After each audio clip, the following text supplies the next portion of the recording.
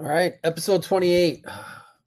Jens Fudge, author, choose to be a winner. This is the first installment of a series of mental management podcasts talking to you about Jens' book, about how you need to start the approach to a proper mental game for competitors, and just overall bow hunting as well. Everything is about the process, and we are starting this series along with the Coach Talk series about the triggerless archery shot as well. So do you want to follow that up and check that out? Now remember, Patreon members of the Bearbow Project get exclusive access not only to be present during the live recording, but also other content and discounts from our sponsors. So consider checking out our Patreon page, maybe becoming a contributor for all of this free content that gets put out there to help you with your archery game. Enjoy the show. Welcome back to the Bearbow Project. This is a sort of something new that, let me mess around with my screens here a little bit. This is a little bit of a different style, I would say, of a podcast because I'm working with our previous guest, Jens Fudge. Welcome, sir. Thank you very much. He's been on the podcast before, and we exchange messages pretty often. We wanted to do like a mental management study group type deal. I think it was just bad timing. Something that we still may ponder in the future, depending on how well this goes. But our goal with this little series, so this is a mental management series, essentially for barebow archers, right? Yes, that's what it's for. Yeah. Yeah. I mean, we're going to run through the book in a couple of different episodes and kind of take a slow, 35, 45-minute progression of this book and I've seen since we've become friends on social media and have crossed paths with a couple of archers and stuff like that, I'm seeing more and more success stories coming from your way. And so how about give everyone a quick rundown, who you are, what your archery experience is, where you are. I mean, I know all this stuff, and essentially why you wrote the book, and let's dive right into it. Sure. Well, my name is, of course, as you've already said, is Jens Fudge, and I'm a Danish archer living in Denmark. And well, the background of my story with when it comes to archery is back in 1987. Yeah, I'm that old. I picked up my first bow, and a friend of mine was telling me, you have to go to archery. So I went to archery and I picked up a bow and I shot a few shots, and then I kind of got stuck with it because that was really, really, really fun.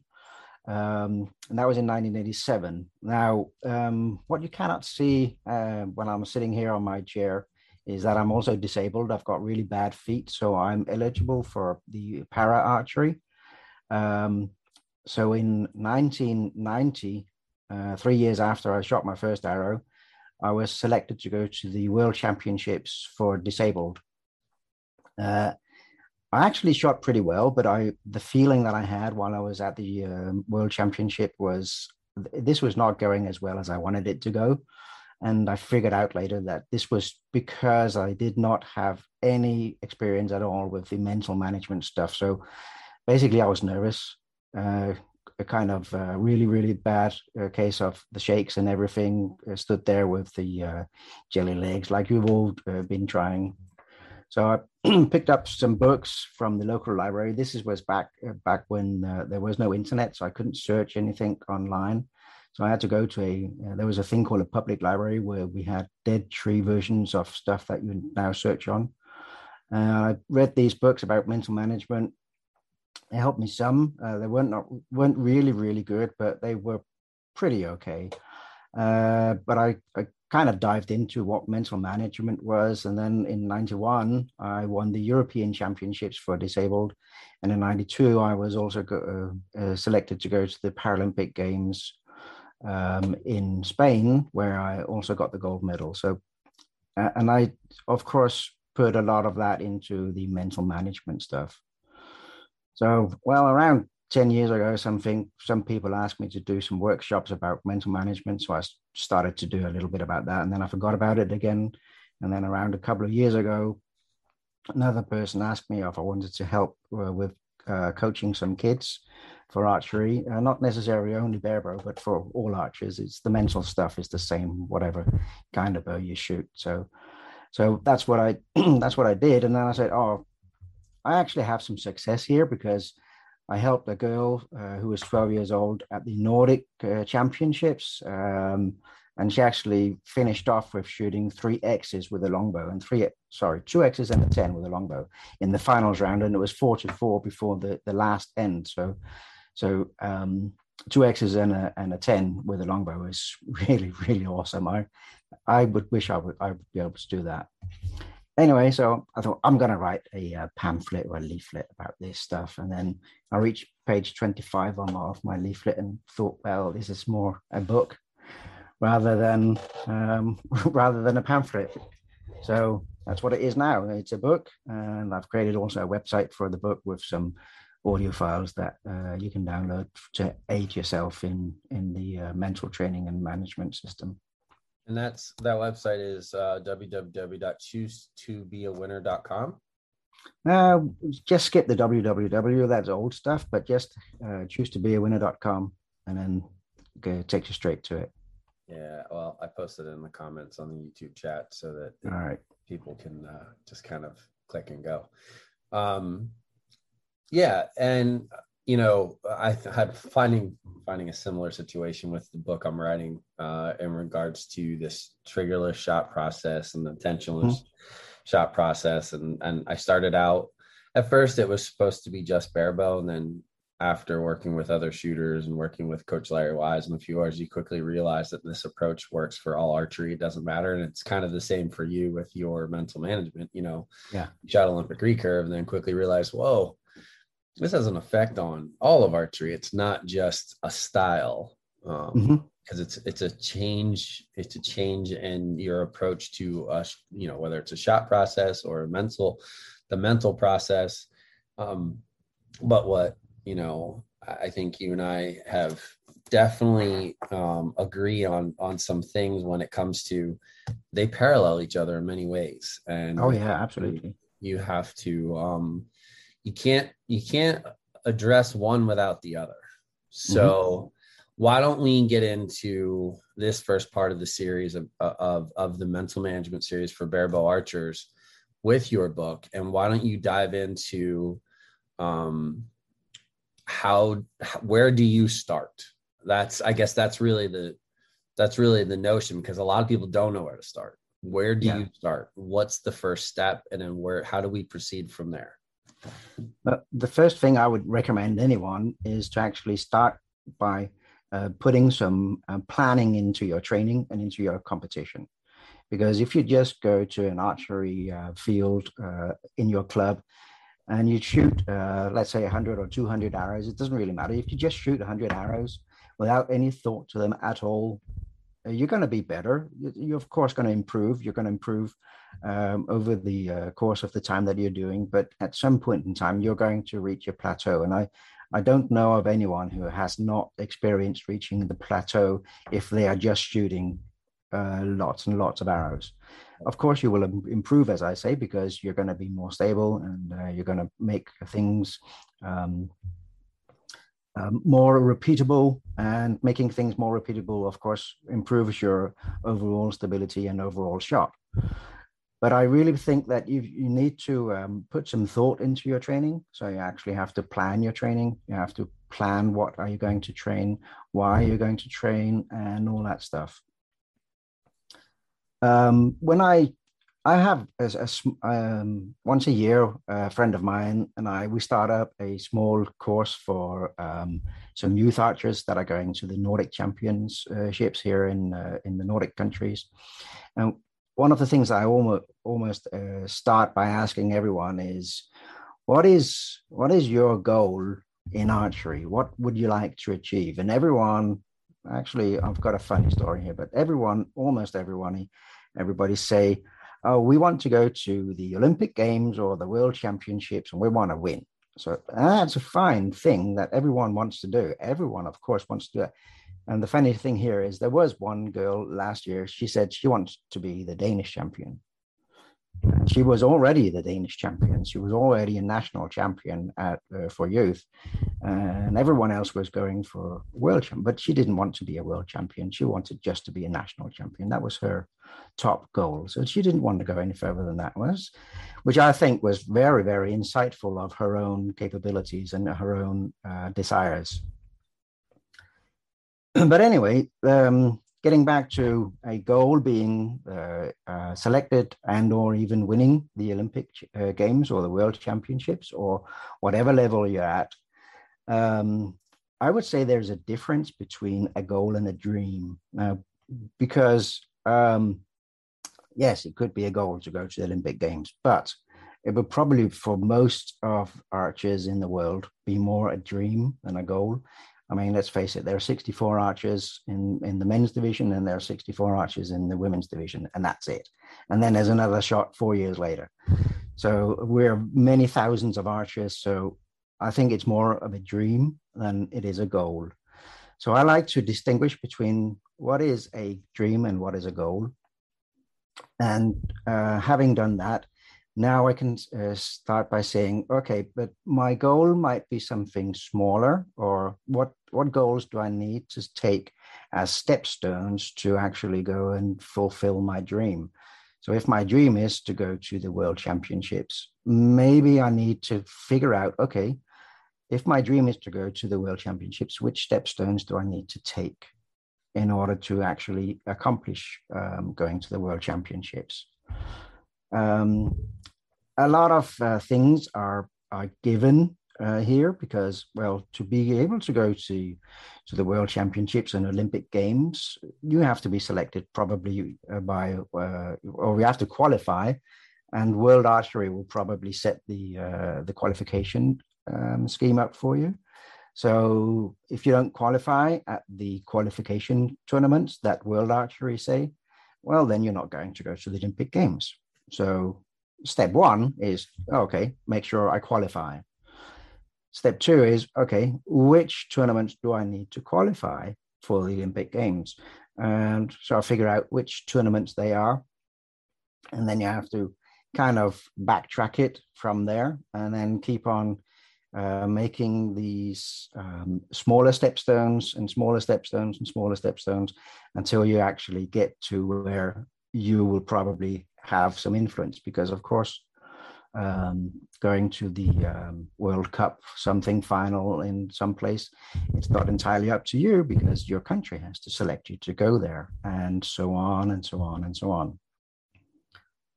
Okay, but I also actually distinguish between when you do have a goal that is a smaller thing than a dream, you can, of course, work for accomplishing this goal here. And that's where I want to break it even into even smaller bits, because my goal could be, I want to win the next tournament that is here locally, because that would be a stepping stone to get to the larger tournaments like the national games here in the country where I'm at, which would be a stepping stone to, and so on. And finally, the Olympic Games or the Olympic Championships. That is games. And what I would do is, so my goal could be, I want to win this local championship or this local tournament. But that's not really a really good goal, because I really don't have any influence on winning a tournament. I can shoot my shots as well as I want to do, but I'm not in charge of winning or not winning any given tournament.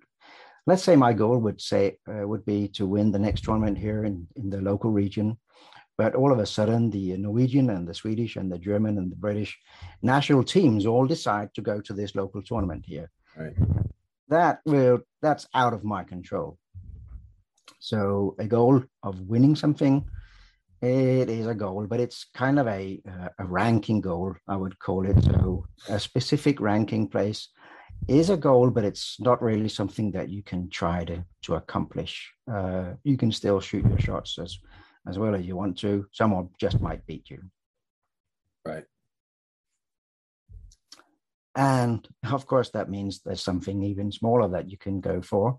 And something even smaller that you can go for here would then be, okay, then I want to shoot a certain amount of points at a given tournament. So a given tournament could be a standard Olympic round for whatever kind of bow you're shooting. So that's 72 arrows. And maximum point is, of course, 720. So let's say my goal is I want to have 600 points at this tournament. That's a better goal than actually finishing in top 5 or top 3, because 650 points is something that you might be more or less in control of, but you won't be control of the points if it's belting down. Right. Because then you probably won't hit the target. Or if it's a hurricane, then you probably won't hit the target very many times, or probably be a bit more spread group than a normal group if it's a nice, warm, sunny, no wind stuff kind of. So that is what I would call a performance goal, which is measured by results. And it's still not really a good goal, but what would be a good goal is a process goal. So what I want to do as an archer, what I try to teach everyone is make sure that you shoot your shot. Make sure that you have focus on executing your shot, and then the arrow will probably hit somewhere. If you're focusing on hitting the shot the same time or the same way every single time, then your arrows are going to end up in the same place anyway. And then it's just a matter of adjusting where you want to aim, either with a sight or with the arrow tip or whatever you use for aiming. That's a good goal, because now I can say, I want my goal for the 72 arrows to be 50% of them have to be shot full focused. Now, 50% does sound a bit low, because, but believe me, 50% full focus shots is hard, especially if we haven't had this kind of assessment before. No. That's a mouthful, but it's so true, because shooters, no matter what the discipline, obsess about the idea of winning, or the idea of placing on a podium or something like that, but they don't focus on the process of getting there. Exactly. And that's where, especially with kids, where kids oftentimes lose the focus because they had a really great startup honeymoon period to their shooting. Everything was going great. And because their brain wasn't naturally trained to focus on the process, because the joy of winning can overcome the joy of doing a thing, they start to focus on the joy of winning. And then when they don't get the joy of winning, they forget. They kind of forget about the process and then start focusing. And that's what happens in barebow, Yeah. But that's also why, and if anyone has listened to our podcasts, and we always talk about, that's where shooting form and sort of like a defined shot process comes before the notion of mental management. Like, if you have a raw shooting form and you shoot okay, and you think that just taking or studying some kind of mental management is going to help you get better, there might be some improvement, but until you really refine the shot process, yeah, exactly, and know every nook and cranny of your shot process, what happens when your fingers stick too long, what happens when you collapse, what happens when you pluck, what happens when everything, and the have the ability to have the confidence that when that arrow goes errant in some way to know whether it was you or you need to look at the bow, and then how your response, what your response is to that. And, it's definitely, and I've played around with different shooting forms and different shooting styles. And obviously, like with the getting my level 4, I really dove into the NTS stuff. And, bare bow is a finicky thing. So like I try to explain to people, and I guess the way we all have our description of like the mental management stuff. And the way that I describe it when like I do my advanced bare bow shooting seminars coming up, as I run through what I call the foundation of the mental game. And instead of it being, I actually like draw an illustration, but you have individual blocks within the foundation, and every step of your shot process is defined in one of those blocks. And some blocks might be a little bit bigger than another one.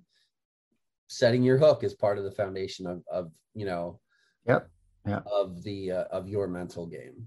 Your stance is a block within that mental game. Your response to a not so great arrow is a block in the mental game. What is your response going to be?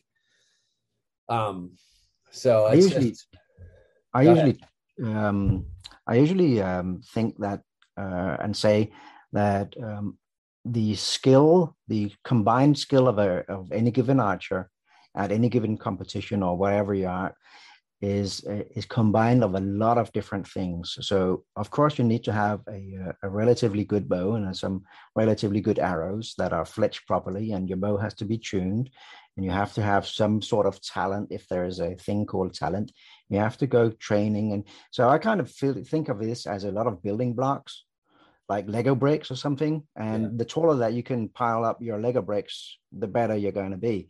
And that's by adding all of these things together. And one of those building blocks is the mental process that is going to affect you quite a lot during whatever games you're at. And especially, and you're absolutely right there, Frank, because especially at higher level tournaments, that is where I feel that the mental management really, really, really goes to work. Like, for instance, the Olympic Games have just finished. And I'm pretty sure that the 64 archers on the men's division and the 64 archers on the women's division, they're all at more or less the same level. They all have the top-notch quality gear. Everyone has 2 bows. Everyone has loads of arrows. Everyone is fully prepared. And it boils down to whoever is mentally prepared the most is probably going to make. Of course, you can be unlucky and your lower limb can snap. But whatever. We won't talk about that. We don't talk about that. That's true. Yeah. Yeah. I mean, but even in that circumstance, the foundation of your mental game is going to dictate how you respond to a situation like that. It is. Yeah. Equipment failure is, I went through it in indoor nationals in 2019, and it was detrimental because it was the first day. I shot a 276 first half. And my second half was just, I had to, and I was in such a good place mentally. I was shooting so well. Yeah. And my rest broke, and I had to try. I remember I've told this story before. Elton Wong is standing behind me, and I shoot a group, literally 3 arrows like this in the 4-5 ring. And I was like, oh. And I look at my rest and my wires way down, and it just was just a nightmare. So I had to then respond to that. I mean, that's the first time that I can honestly say in my adult life that when you're a kid, that stuff doesn't affect you quite as much. At least I don't think it does. You're just like, whatever, but what's the first time like in a substantial competition where something like that's happened, and you have to maintain your composure through that, especially so if the equipment is part of the problem now moving forward, or is it you? And it's just it's a very difficult thing to do, but it is a pre-tournament mental commitment. It's a in the moment, the present process of shooting that arrow, like it's a mental commitment from the first arrow, all of your practice ends to the last. Mm-hmm. So, you know, I just, yeah, that's such good information. And I think, how do you feel like there's a lot of people out there that identify coaches as either like a form coach or a mental coach. And Yeah. I kind of, in my opinion, I think that all coaches in some way are both. Mm-hmm. I know I don't refer to myself as a form coach and I don't refer to myself as a mental coach. I definitely refer to myself as both because in my opinion, they are intertwined. Of course they are. Yeah. You know, how do you feel like, how do you feel about that? Like, do you think that, I know, you know, do you think that you have to address both at the same time I always? I do address both at the same time, more or less. But as I was telling you about 10 minutes ago, a friend of mine, Dennis Bayer, um, and myself, we have this once a year. We start up a new group, and we meet every once a month, something. And we are. He is much more experienced in being a form coach, and he knows way more about the equipment than I do. I'm much more experienced in being a mental coach, and I know way more about the mental stuff than he does. But we, of course, kind of overlap each other because it's not that I can't. I can of course see when someone loses wrong, or the finger is slipping or whatever, and of course I know the basic steps, or and probably even very nicely the good steps of a good shooting form. Of course, yes. So we help each other, and but it's kind of him that's more in the form stuff, and I'm Gotcha. more in the mental stuff. So of Yeah. course we overlap each other. Well, I guess it definitely, every coach has maybe has their niche, or there's a few Mm-hmm. that are able to sort of, I guess, address both.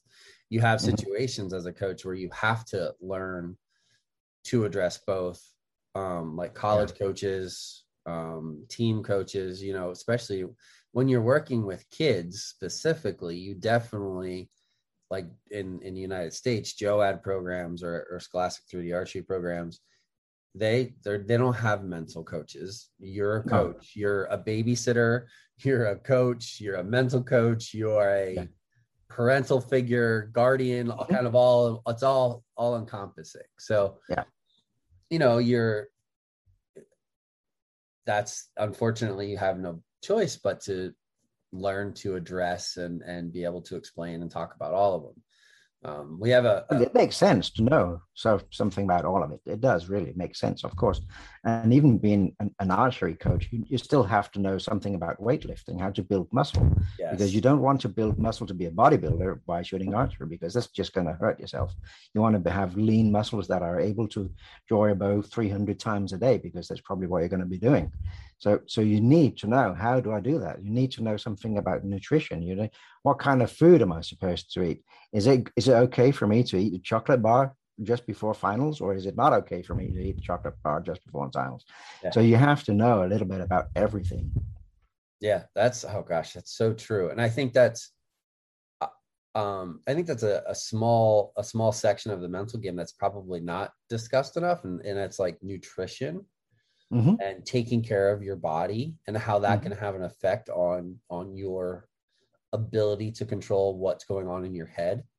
Yeah. um but yeah, and we can dive into that stuff a little bit more, you know, later on down the road. Maybe we can get into a little bit more detail on what we're talking about now. Mark Elam commented on our YouTube live here, and Mark he's a collegiate coach, and I think he also has an S3DA team as well. uh, and he said, do you feel like getting form correct first should be completed before starting work on the mental game? Mm. Why don't you respond to that, and then I'll just, because I think they coexist, but why don't you respond to Mark's comment? Well, I would say that, yeah, before the mental game is is really relevant. You have to have at least some basic kind of form, because if you're kind of shooting three arrows and they're all shot completely different, it doesn't really matter what kind of mental state you're in. So, Yeah. but as soon as you get to a certain level, you're going to have to make sure that everything follows. So you have your nutrition, you have your cardiovascular exercises, you have your muscle building, you have everything, and it has to follow. And of course, by planning your training, also, you need to know your body and your capabilities enough to know, oh, when should I train my muscles, when should I shoot a lot of arrows, when should I shoot lesser arrows. For Right. instance, when I was preparing for the Paralympic Games in 1992, I knew, because I had been studying my own training. I had every single time I'd be out training, I would write down how many arrows I was shooting, what kind of condition I was shooting them in. Was I happy? Was I unhappy? And everything.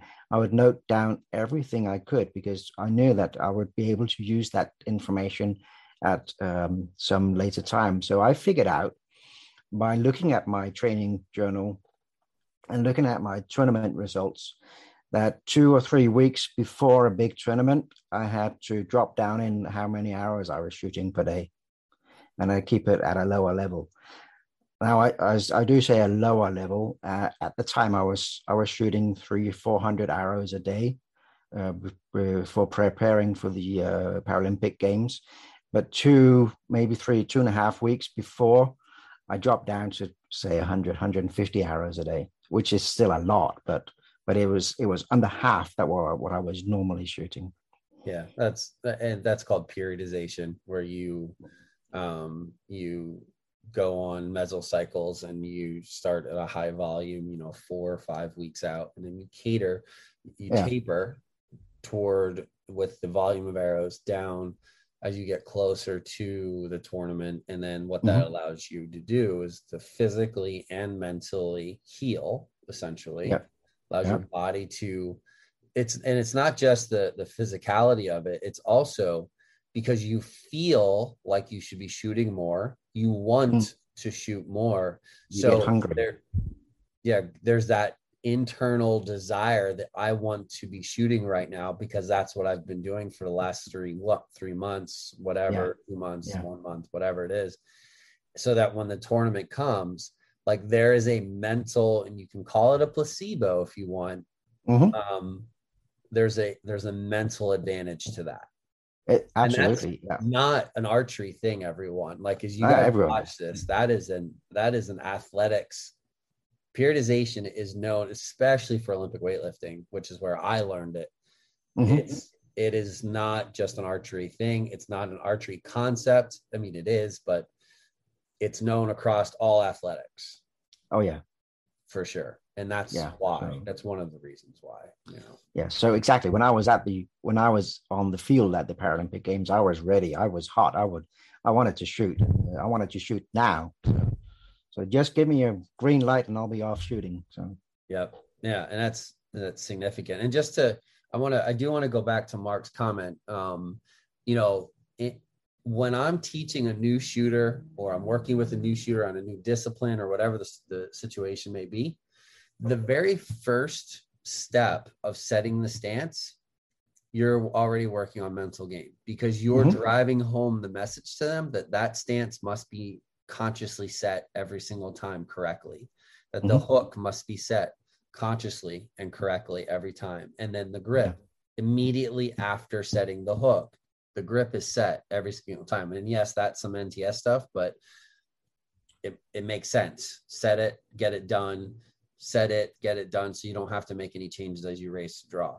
Yeah. But like that is part of the mental game, is doing those things the exact same way every single time. And for Mm-hmm. those of you, because I posted in our group about the triggerless shot, because I know, like, there's nobody that's like that I know of that's effectively teaching like a bare bow triggerless shot that is like authentic. Like, you're holding and you're just allowing you're holding at full draw until that conscious or subconscious switch happens, and you kind of let go of the control. And I know it's some people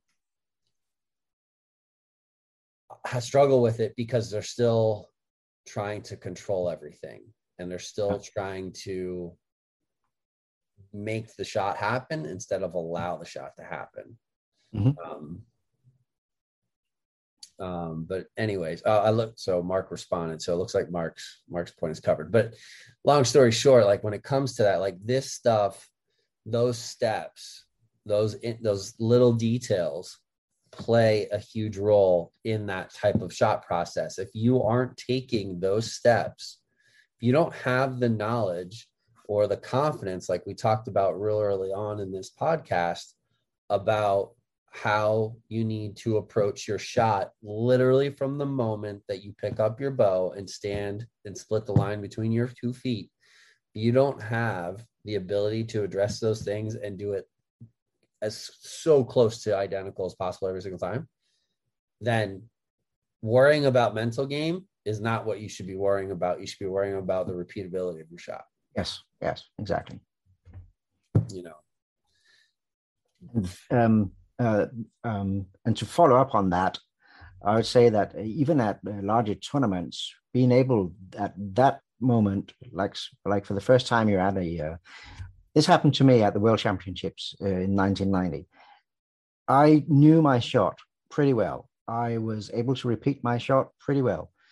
But as soon as I was at the World Championships, and especially at the finals, when I picked up my bow and I put my hook on the string and I pulled back, it didn't feel right. It did not feel right. And I looked and I could not figure out what was going on here. It just did not feel the way that I was used to it feeling. So that's what made me shoot not only, but that also is what made me shoot not so good as I would normally expect myself to do, because I was trying to compensate. So maybe it's the grip that's wrong. The grip didn't feel right, so I was trying to compensate where the grip was. My hook didn't feel right, so I was trying to compensate where that was. My anchor point didn't feel right. So I was compensating 5 or 6 different things at a time, which is changing basically everything in my shot. And that's why I didn't hit the same spot that I would normally hit at the level that I was or feeling that I should be at. Yeah. And I've later on figured out why. And this is because when you're nervous, you have adrenaline pumping into your body. Mm-hmm. You have your heart rate is elevated. So I watched on the Olympic Games just now that the average heart rate was around 150 for people standing still shooting a bow, and the heart rate should not go over 80. So I think for people that are more or less athletically in good shape, but their heart rate was 150, and I'm betting you there was a lot of adrenaline in that blood. Oh, yeah. And adrenaline has the effect that it actually affects your feel in your fingers and your muscles. So that's why it doesn't feel the same. So what you need to do there is now to start trusting that I can put my hand in the grip of the bow like I normally do. It doesn't feel the same, I know, but it is the same. I just have to trust myself on that one. Yeah. Oh, that's such a good point. That is such a good point. I had a little bit of a different experience. It's probably the first time also as an adult that I was ever in an elimination match. And it was the Lancaster Archery Classic, but I was shooting Olympic recurve, and I was shooting against my now good friend, Joe McGlynn. And Joe's for years has been top 10, top 15 in the country with Olympic recurve. You know, he's my age, maybe even a little bit older. And, you know, he's just, you know, the guy kind of gets, he's like fine wine. He gets better with age. And we're shooting head to head. Didn't even know I was shooting against him. I was just nervous. But the only thing I knew is that my shot was best if it was within like a 3 to 4 second window. Once I got to anchor, and I just needed to get through the clicker and make the shot happen. Yeah. And I didn't even think about anything else. I didn't look at anything else. I didn't do anything. But what I did do is I just ran my shot, and it was just boom, boom, boom. They did not feel good at all. They did Mm-hmm. not, what's the word? Um, they did not feel like my good shots. They didn't feel like my practice shots, but they landed in the middle. And I shot Exactly, because two X's and a you were 10 doing the correct thing. because you just needed to, like, at that point, the only thing I knew is if I got for me to get through the clicker and have a good shot, it needed to be within that 3-4 second window. And Yeah. it felt like I was, I just yanked right through it, but Yeah. everything finished good.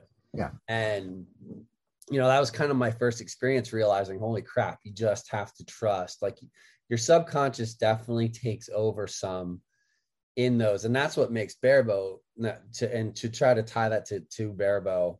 Mm-hmm. That's what makes barebow so difficult, because our subconscious is a wonderful thing, but only at the right time.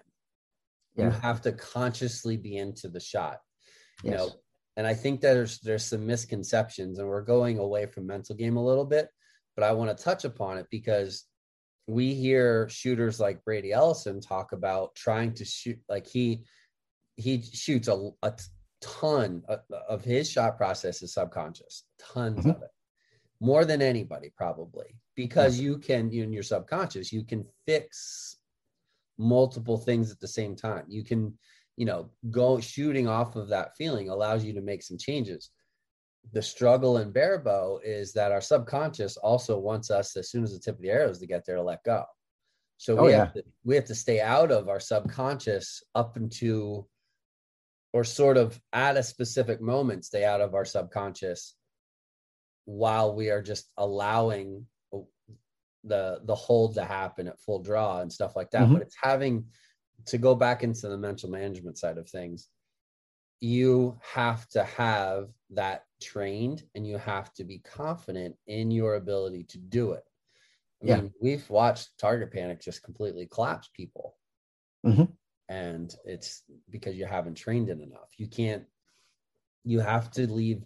I said it to somebody else in one of my Instagram story the other day. Leave no rock unturned. Go after every ounce of your, whatever your goal is, like you talked about.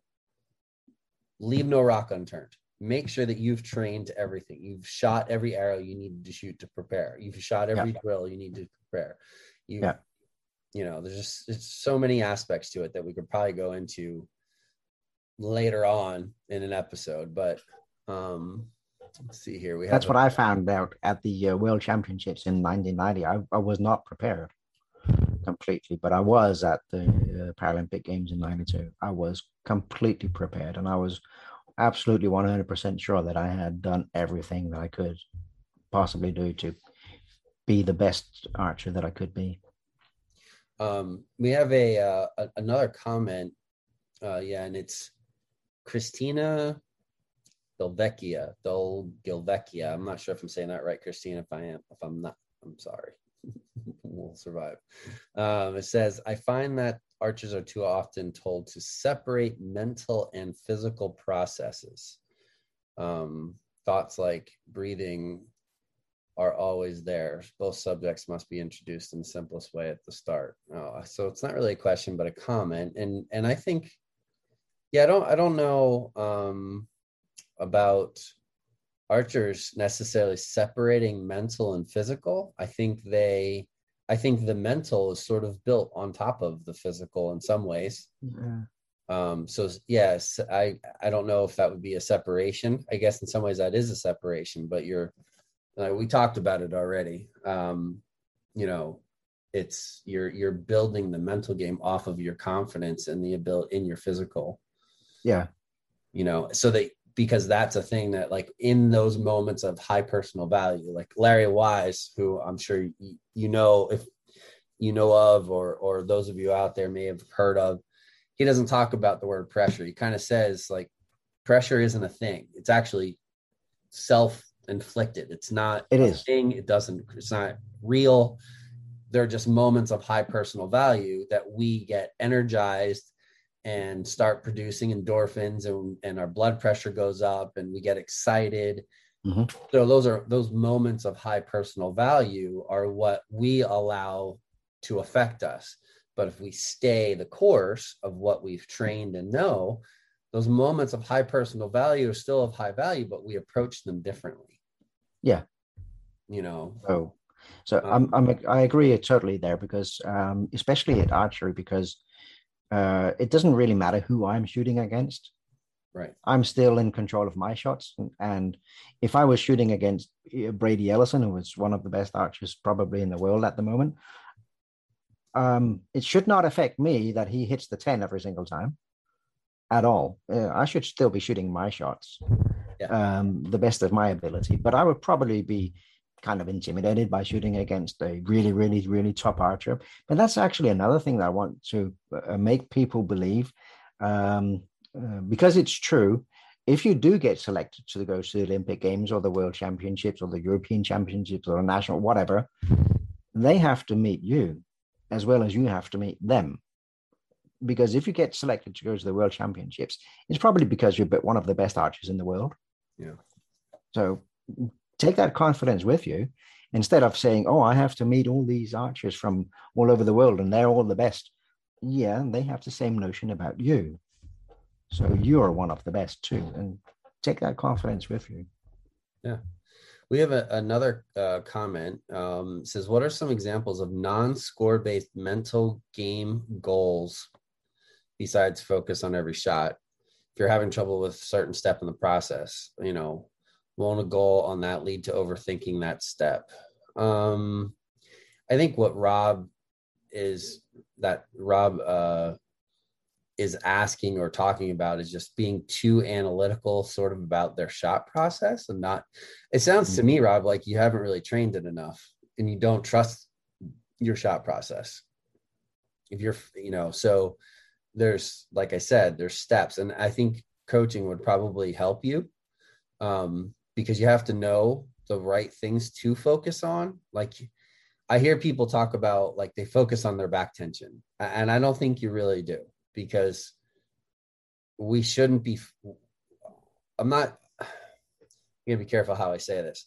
I guess everybody has their own approach to what they focus on and what works best for them, but you also have to know what your weaknesses are. So if you're constantly only focusing on one thing, you're opening the door for an error in other places. Mm-hmm. So when you're training, you can't just train to focus on back tension. You need to train the bow arm, you need to train the ability to relax at full draw, you need to train your release, your your full draw alignment, your body position afterwards, your tension and direction, your all that stuff. Like you have to train it all, so it's not so much non-scored stuff. You can't focus on score, and that's probably the other thing. Like the score on the scorecard isn't a measure of the person that you are. It's just a measure of the arrow that you shot. Yeah, it is. So Yeah. So I mean that's definitely something that's a mindset thing that you have to change and focus. But what I have the go ahead, comment on controversial that. I have a controversial thing to say, and one is, um, you as an archer are not in control of where your arrow hits. Period. You can do whatever you want to do. You're not in control of where your arrow hits. You're in control of how to shoot your shot, and then the arrow will hit somewhere, but you're not in control of where the arrow hits. It's Yeah. 50 meters away, so how can you be in control? Yeah. You're not, and that's the thing that I need. That's the thing that I want to stress out and make clear to all archers is that if you focus on your shot, then it will hit the middle. If you focus on hitting the middle, you're going to mess something up, and then it's not going to hit the middle. Yeah, I say it in a similar fashion. I tell shooters that I work with, the bow itself shoots the arrow perfect every time. The bow doesn't mess up. Sure, No? there could be some tune issues, But Mm-hmm. that's, again, like the bow itself does not make a mistake. We do. So Yeah. your form and shot process should be built around not interfering with the bow. Yeah. So the more simple, and I always say it, less is more in bare bow, in archery in general, but especially bare bow. Mm-hmm. The less your bow arm moves, the less your release hand moves, the all of that stuff. Yeah. Make it simple so that Mm-hmm. it's repeatable. I teach very specific things that ensure that you sort of have like a draw check for your alignment and stuff like that as a coach. You got to come up with that stuff. You have to come up with ways that that your full draw position is perfect every single time, that your anchor is perfect every single time. Mm-hmm. That's where blind bail and blank bail, shooting at no face on the target, the shooting drills, the best drill that's on our YouTube page. Like there's a plethora of things that you can be doing to train all aspects of your shot. And you focus on those things during the shooting so that the score doesn't matter. Mm-hmm. Is that a fair assessment? Was that the way you would agree It's to probably read it? exactly the same what I feel. Yes. Yeah, you and I have had exchanges online, like when Mm-hmm. people would post something or comment, and like you could see that our brains were very close into the way that we were thinking or approaching or responding to it. Yeah. And that's yeah, I think that there's definitely more to be said there. And I think that as we kind of go through the book and maybe talk about, um, other aspects of like actual programming and, how that leads into confidence, how, external things that affect your mental game, like hotels and travel and bills and jobs and this and that and all the, like, we can get into that maybe on another episode or as we Yeah. move through this series. So if you guys, I think that's good. I think we did good for a first, kind of a first section of this Yeah. mental management series. Yeah. Yeah. And so let's go with it there. I'm going to leave this live feed up so that the comments remain. Yeah. If you guys have that come back and watch this and want to see more, please, don't hesitate to comment, and we'll try to interact with those comments on our YouTube page. For those of you who listen to this on our podcast platforms, you can also come back to the video portion and comment and ask questions, interact with our guest here and myself. Like I said, this is sort of this is coming from a coaching, maybe in some ways from a form and a mental coach perspective discussion. This isn't, while it's a podcast, we just want to open the dialogue of mental management and how you guys can apply it to your barebow archery, because it's a missing component. And we have a lot of people who are worried about their tune. They're worried about the mental game, but they still haven't learned how to keep all their arrows in the 7 ring at 18 meters with a barebow. And a lot of times we're chasing our tail. Let's stop chasing our tail and let's focus on the right stuff. All right, sir. Couldn't agree more. Yeah. All right. Awesome. I'm kind of excited for the next one now.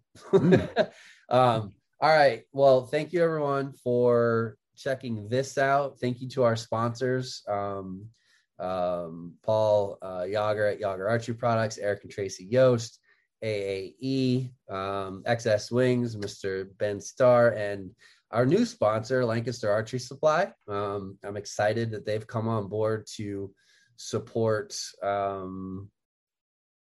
the Barebow Project. So we have a pretty cool thing coming with them, which is exciting. And Lancaster has been good to us. They've been good to Barebow. So I'm excited to have them on board. So for all of you, make sure you go and take care of our sponsors. Don't forget, we have a Patreon membership. The Patreon membership gives you exclusive discounts and content and stuff like that for our sponsors. Some of our sponsors, extra sponsors like Whiffler Industries and a few more that are coming on board. So like all of those, there's extra opportunities there if you become a Patreon member of the Bear Belt Project. So check that out. That will be in the details of this video as well. So we told you where to get choose to be a winner. Anything else, sir? Well, I'll just show what it looks like. This is what the book looks like. So if this let's is the book that you're finding when you're Googling it or whatever, then you got the correct one. yes. Let me all right, that's good. Yeah, well, and you can see we're staring at it over your shoulder the entire time too. So it's Oh yes, of course. That's the Danish version.